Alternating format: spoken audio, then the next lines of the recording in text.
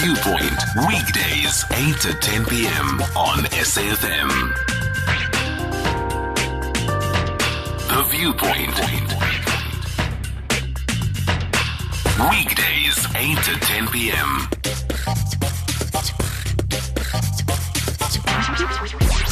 Songezo Mabece on The Viewpoint.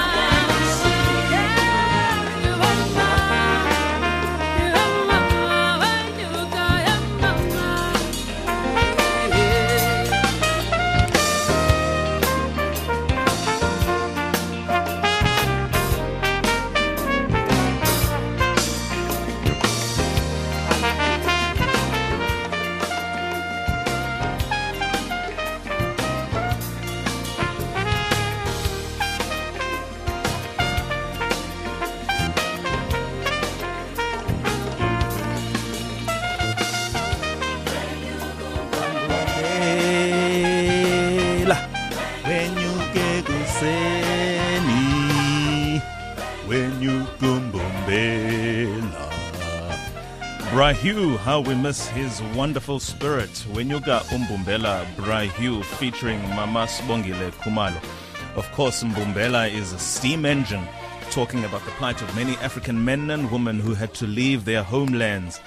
I'm talking about people who had to leave the TBVC states, Transkei, Ciskei, Venda, Botswana, in pursuit of gainful employment. Gainful, of course, mentioned in quotation marks. The song talks to some of the issues that are raised as well in a song titled the same thing, Mbombela by Dada Jabu Kanyile.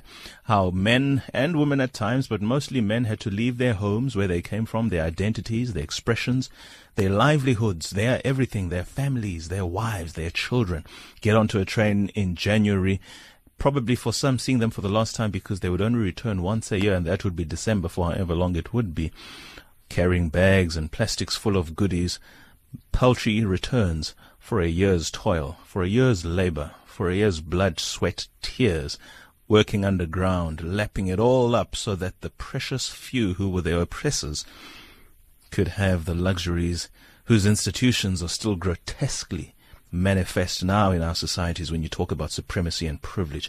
And then you get people like Helen Ziller who tell you what nonsense she does, talking about black privilege. I mean, can you really believe somebody who's as prominent a figure as that can still think that way? But I appreciate her because she thinks what many don't dare say, but in any other way and in every other way mention through how they contract with their fellow man and society. But nonetheless, that's a topic for another day. But these songs, the histories that they carry, the lyrics that are embedded in these songs, they need to be known. These stories need to be told. This is the Africanized segment. This is the African narrative segment, I beg your pardon. And of course, being a Monday, it's Health on Monday with Dr Pappie Majuba, who's the Chief Medical Officer at the non-profit organization RightToCare. We're in conversation with RightToCare, who support and deliver prevention, care and treatment services for HIV and TB. We talked to them about the expansion of their pharmacy dispensing unit, PDUs, also known as medicine ATMs, through their Right ePharmacy program. These medicine ATMs allow chronic patients to collect their medication in 3 minutes, and they are set up in convenient locations around, for now, Gauteng and the Free State. We also get an update as to the Me1st campaign, which targeted men who have sex with men, referred to as MSM, and encouraged them to test for HIV and get onto treatment should they test positive. Good evening, Dr. Pappie Majuba, RightToCare Medical Officer. Hi, yes. You are in a critical space. Good evening, sir. You're in a critical space. Yes, good evening, and good evening to your listeners. Indeed. Correction, I'm the MD of RightToCare South Africa. Oh, I beg your pardon. I did have a look at your website. It does reconcile you as Chief Medical Officer. Perhaps you might want to get your IT person to correct that, but we do appreciate that nonetheless. Yes, thank you. Let's talk about the work that the organization does and the space in which it operates before we talk about the systemic issues that it deals with. RightToCare, as you said in your intro, is a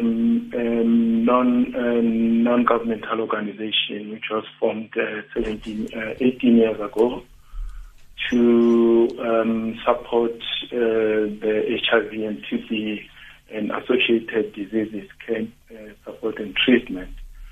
The organization has evolved over time to encompass a package of services that encompass HIV, TB, as I said, prevention services that include medical male circumcision services, that is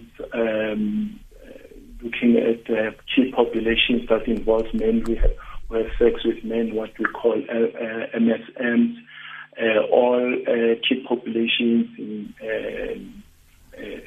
that are mostly affected by stigma as well, maternal and child health and prevention of mother-to-child services, cervical cancer and women's health, pharmacy supply chain management, which comes with innovations to make services much better for patients, chronic diseases management, capacity building and training, using technology to give health solutions, strategic partnerships with like-minded organizations, the Department of Health. So we do a lot of services that impact on patients in one way or the other. Thank you so much for that. Let's talk about your engagement, not necessarily with corporates, because I think this is more tailored towards at least this segment of the conversation. We want to gear it in such a way that the ordinary South African can interface with the organization, can, to the extent possible and feasible for you as an organization who cannot be making losses, obviously. How do you interface with the ordinary man and woman and child on the street?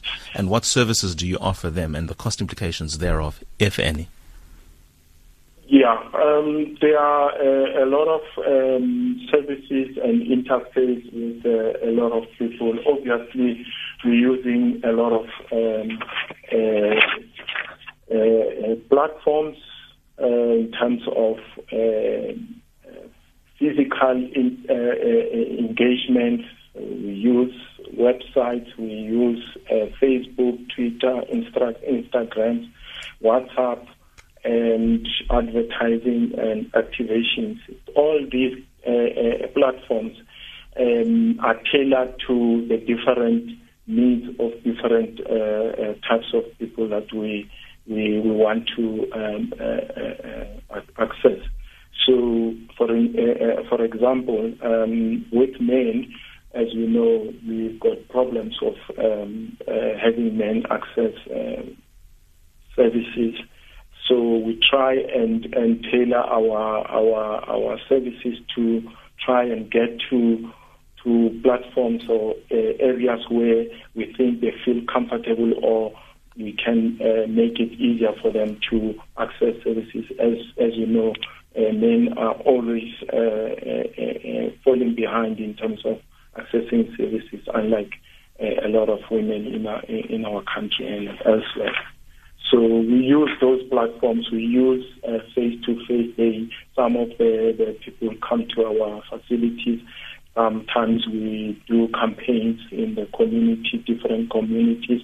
So all those different platforms and ways in which we reach patients are part of the things that we use. I sense a lot of advocacy work here, but do you offer any clinical services to the community? I understand everything you've said largely speaks to about onboarding persons onto the medical platform. But of that work that you do you actually interface at a clinical level with the persons on the ground? Yes, we do see patients in on the ground and in clinics. As you know, our approach is that we support the Department of Health. So we use the Department of Health services as well as a few outside Department of Health establishments. But mostly we work within the clinics, hospitals, and what we call community health centers, which are clinics which open 24 hours a day.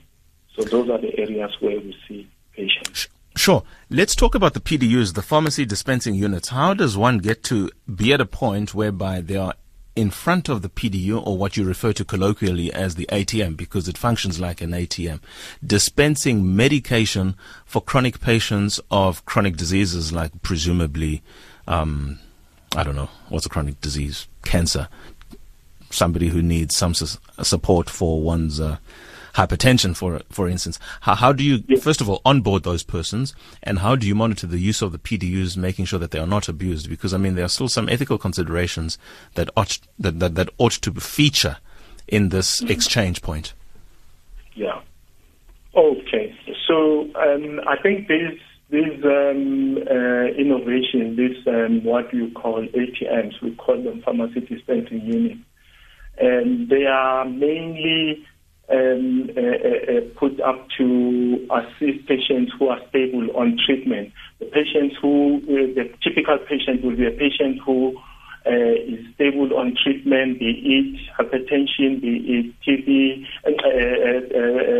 diabetes, be it asthma, be it HIV, all what we call chronic patients can access these services. So what normally happens is that the patient is obviously we've got data that shows us how many patients are stable on treatment. So we do counsel patients to say there is this service that is available. Obviously, we need to get their consent, and they enlist, they register to be able to receive the service, which will take all their details and log them into a system that gives all the details as to where the patient is supposed to receive this medication. And once the patient has given consent, we register the patient onto the system, and the system gives us all the updates of when the patient needs to get the medication, which types of medication, and where the patient needs to get those medications. Once the patient has registered, we put the patient on the system. So what happens is that the patient gets a almost like a card or an information system. That a card or information system has got a chip that has all the information that the patient has, just like your bank card. The patient, for security reasons, the patient has to come up with a code. That code is going to be used by the patient whenever the patient interfaces with the system. And once the patient has registered, has got the code, the patient is trained on how to use it. There is a people who counsel the patient, who go through with the patient on how to go about using the system. So it interfaces the patient with the pharmacist on the other side. So it's got a lot of elements where the patient, if they want to talk to the pharmacist on the other side, they are able to talk to the patient, and the patient is able to see the pharmacist on the other side, and the pharmacist is able to see the patient. So it's a visual video interaction that will help the patient. So the patient is not on their own.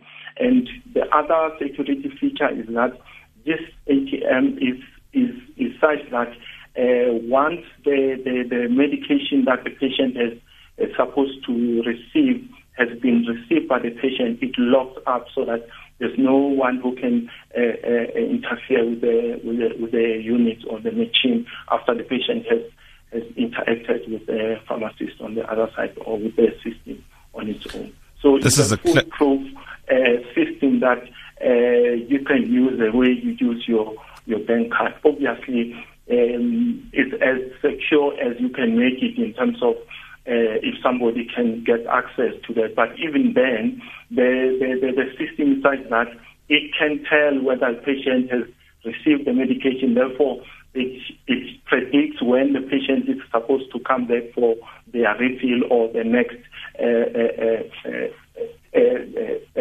medication pickup. So that if I can get the code from the patient tomorrow, the following day, the system will alert us to say that but the patient came received medication. The next medication pickup point is in such and such a time, maybe in 2 months' time or in a month's time. So those are some of the features that we have put into the system to ensure that the system has got some form of safety for the patient. Sure. Thank you so much. We're in conversation with Dr. Pappie Majuba, who is the managing director and not, as previously said, the chief medical officer. So whatever you see on their website, do ignore. Dr. Pappie Majuba is the medical director, the managing director of RightToCare, a non-profit organization that supports and delivers prevention, care and treatment services for chronic diseases in largely the Gauteng and Free State provinces. Stay tuned. We have to take a quick ad break before we talk about institutional partnerships and the work they're doing as it pertains to HIV and AIDS. The Viewpoint, 8 to 10 p.m. Flipping conventional wisdom on its head. Songezo Mabece on The Viewpoint. Songezo Mabece on The Viewpoint, taking your calls on 0891 104 207. We're in conversation with the Managing Director of RightToCare, Dr Pappie Majuba, a non-profit organization that supports and delivers prevention, care and treatment services for a whole host of conditions. Before we talk about your work in the HIV and TB space, Dr Majuba, let's talk about the fact that there's a company that we actually had a conversation with this time a couple of months back that was Iyeza Health run and co-founded by Mr. Sizwenzima, who, for them, their value proposition, they do the final mile, if you will, dispensary or allowing patients to access their medication. So instead of the patient going to the healthcare facility, waiting in line the whole day and only to be told that we've run out of stock or for whatever reason go back despondent and disappointed, they replace, if you will, the patient's need to go and wait in line by accessing the medication and delivering it to where the patient is. You are different in that the patient still has to go to a central location and access the PDUs. And if I just look at the list of PDUs that are currently in circulation right now, you've got one in Soweto at the Baragwanath Mall, in Diepkloof and Dofaya Mall in Meadowlands, Diepsloot, Bambanani Mall, Alexandra at Alex Plaza, and in Bloemfontein, Twin City Hall.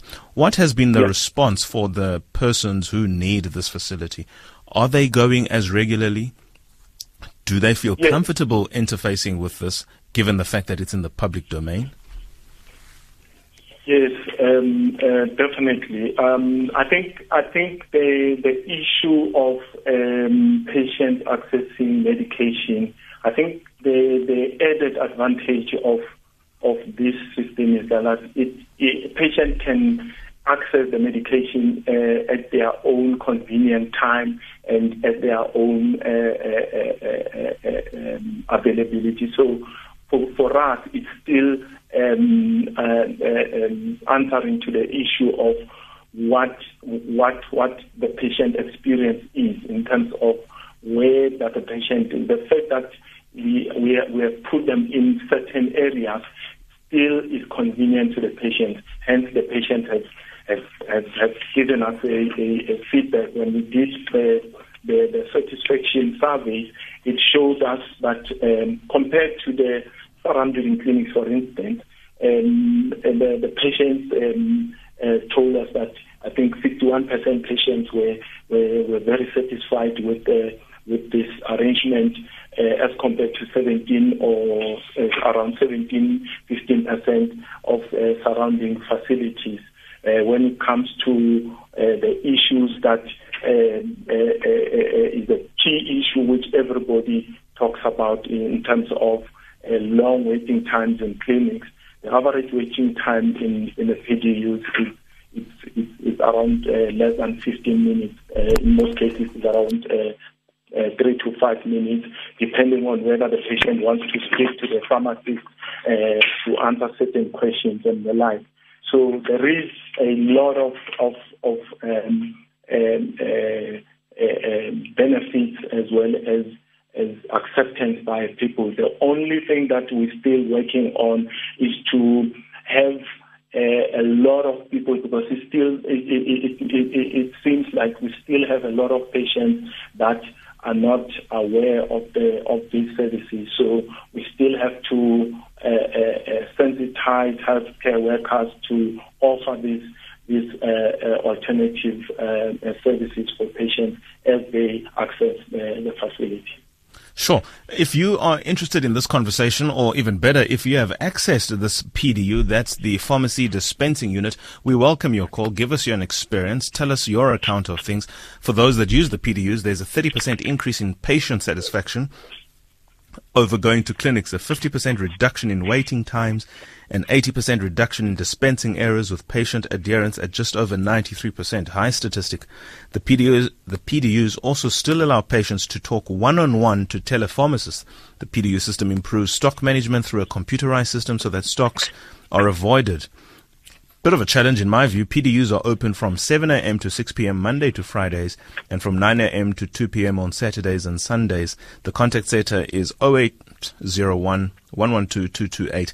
Let's talk about your support. I mean, government is clearly an institutional partner that you cannot do this without. What's the relationship been like with the provincial and national government so far in the rollout of these PDUs, and more broadly about the other partnerships that you can engage in government with? Because at a point, you probably interface with their clientele, that's the patient and the consumer, more than the healthcare facility itself that is housed by the government at municipal or local government election. Yeah. Thank you very much. I think it's key to really emphasize the point that our services are really to support the government. I mean, when you look at the public health system and the challenges that are faced, so our real mission and purpose is to come with innovative solutions and innovations and technological solutions that will help alleviate those challenges. So the first thing we do in whatever system or improvement that we bring about is to talk to the Department of Health and get the buy-in to say this is the solution that we're proposing, and depending on what the government says and what level of government has got authority on that, we do enter into a service level agreement where we agree on the terms of the service that needs to be implemented. So in this case, the authoritative Department of Health authority there is the Provincial Department of Health, who we have signed an MOU with to be able to place these PDUs in those areas that we put. Obviously, the local metros, as well as the Provincial Department of Health is key to that, depending on where the facilities are going to be, where the ATMs like machines are supposed to be put up. So it is a working relationship with the Department of Health. Obviously, we also had a working relationship with the Pharmacy Council, which does put the regulatory framework and standards that needs to be met for these machines to be passed as safe for doing the work that we do.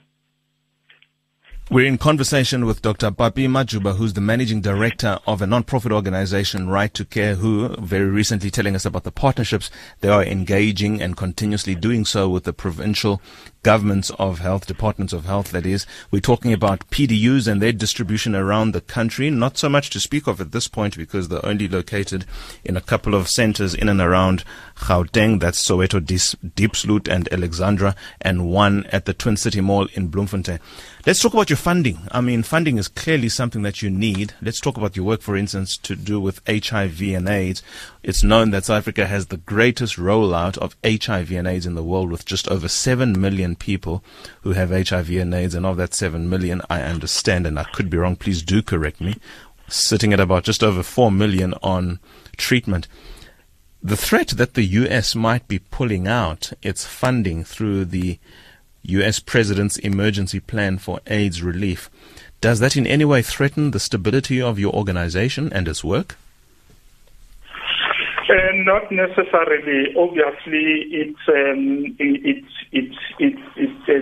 constitutes a very big component of our funding.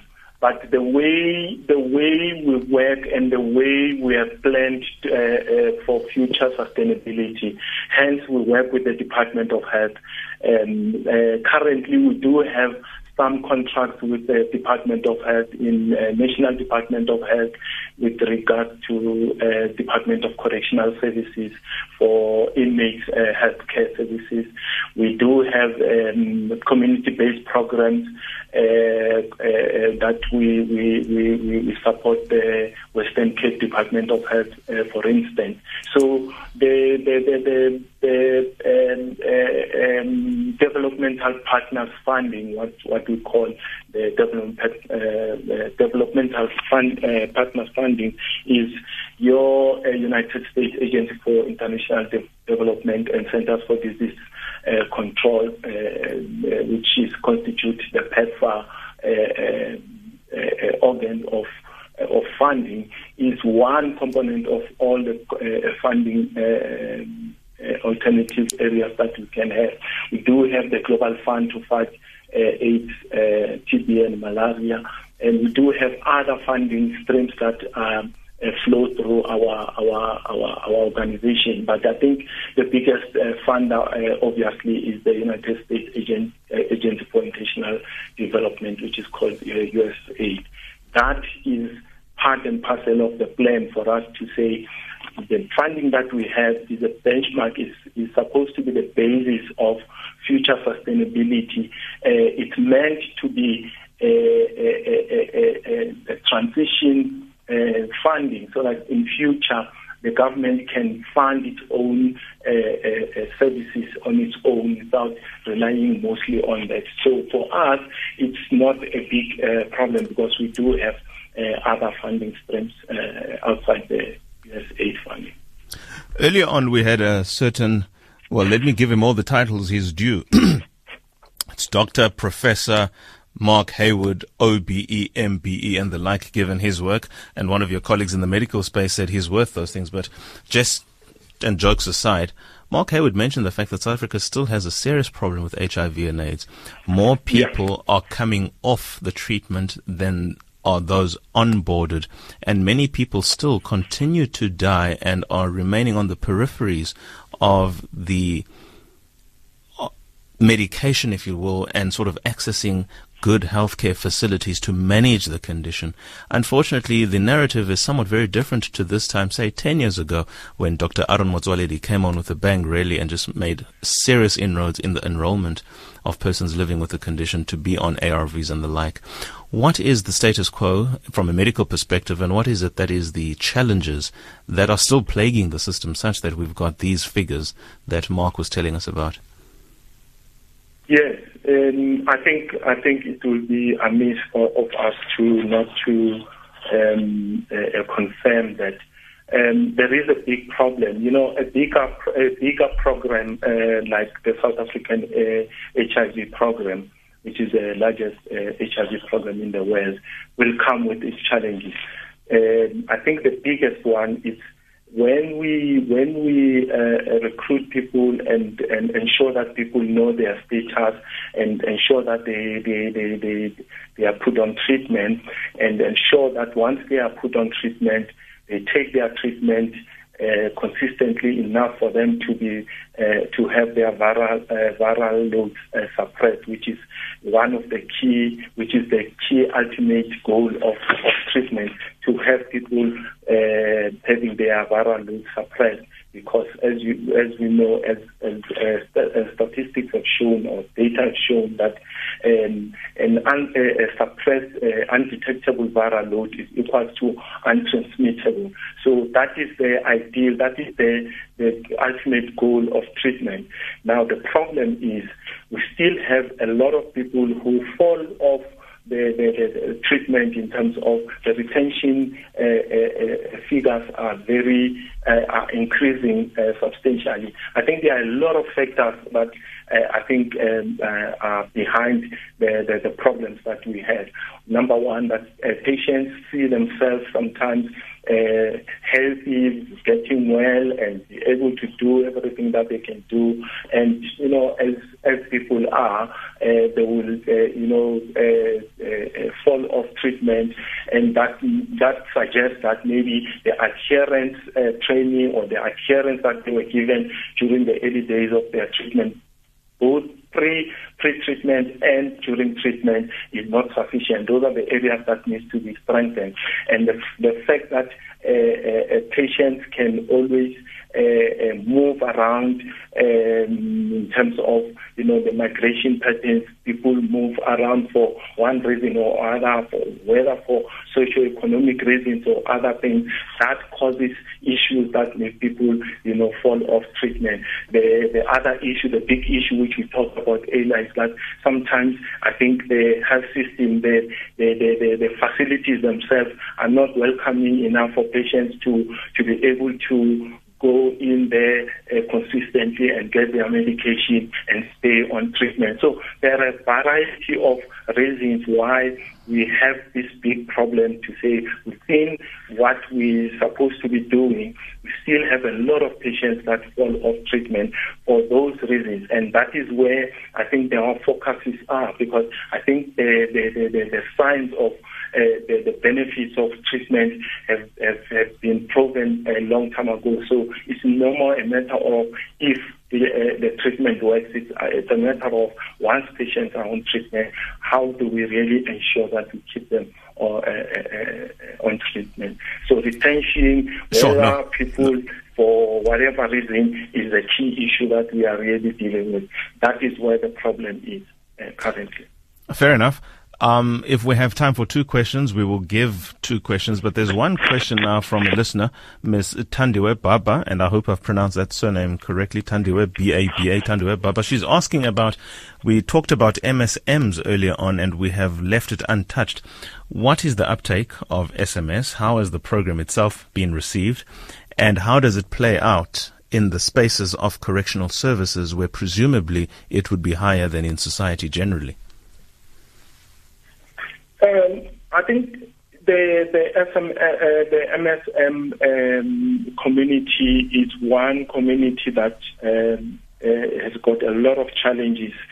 So we usually have to have a specific tailored services that address their issues, the issues of stigma, the issues of prejudice, the issues of facilities that are unfriendly to their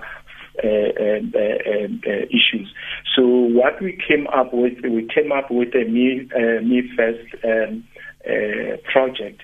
That is a campaign that started in November 2018, which is trying to reach the MSM community in such a way that it will try and direct them to where they can get services that they need. I think to date we used a lot of platforms to get to the MSM communities, and over 100 million and 10 million people were reached. Obviously, this is 10 million. On 10 million people were reached. That does not mean all of them are MSM people. So it will mean that some of them they are reached more than once and all that. So the drive to this campaign is to get them to go and test where they will get the education around what to do, where to get the services, and the channels and the contact details of where to get. And in that period, we have tested, I think, around 26,000 people reached by March from the November launch date, with a positivity yield that is higher than the average yield, which was 20%. And we linked about 90% of those people to services from different centers. And here we're working with a lot of organizations that have got specific programs which are specialized to to work with the MSM community. No, we've got you. We've got you. Yeah. So those organizations, they are the ones that will help ensure that those patients receive those services. So we are excellent. I'm sorry, Doc. We have to end it on that point now. I think we get the gist of what it is that you were saying. We just wanted to wrap it up nicely with that MSM point, a rollout of having accessed 10 million persons. I mean, that is just a staggering figure. Well done to you. That was Dr. Pappie Majuba, who's the MD of RightToCare, a non-profit organization that supports and delivers prevention, care and treatment services for all types of conditions, HIV, TB, talking about ATMs, otherwise PDUs. Stay tuned for the paper. That is the program for tonight, thoroughly engaging with a massive slant towards healthcare. And it is important. South Africa's quadruple burden of disease is quite scary, and we need more of these conversations focusing on health. Until next time, bye-bye. This is Songezo Mabece. Stay tuned for the paper.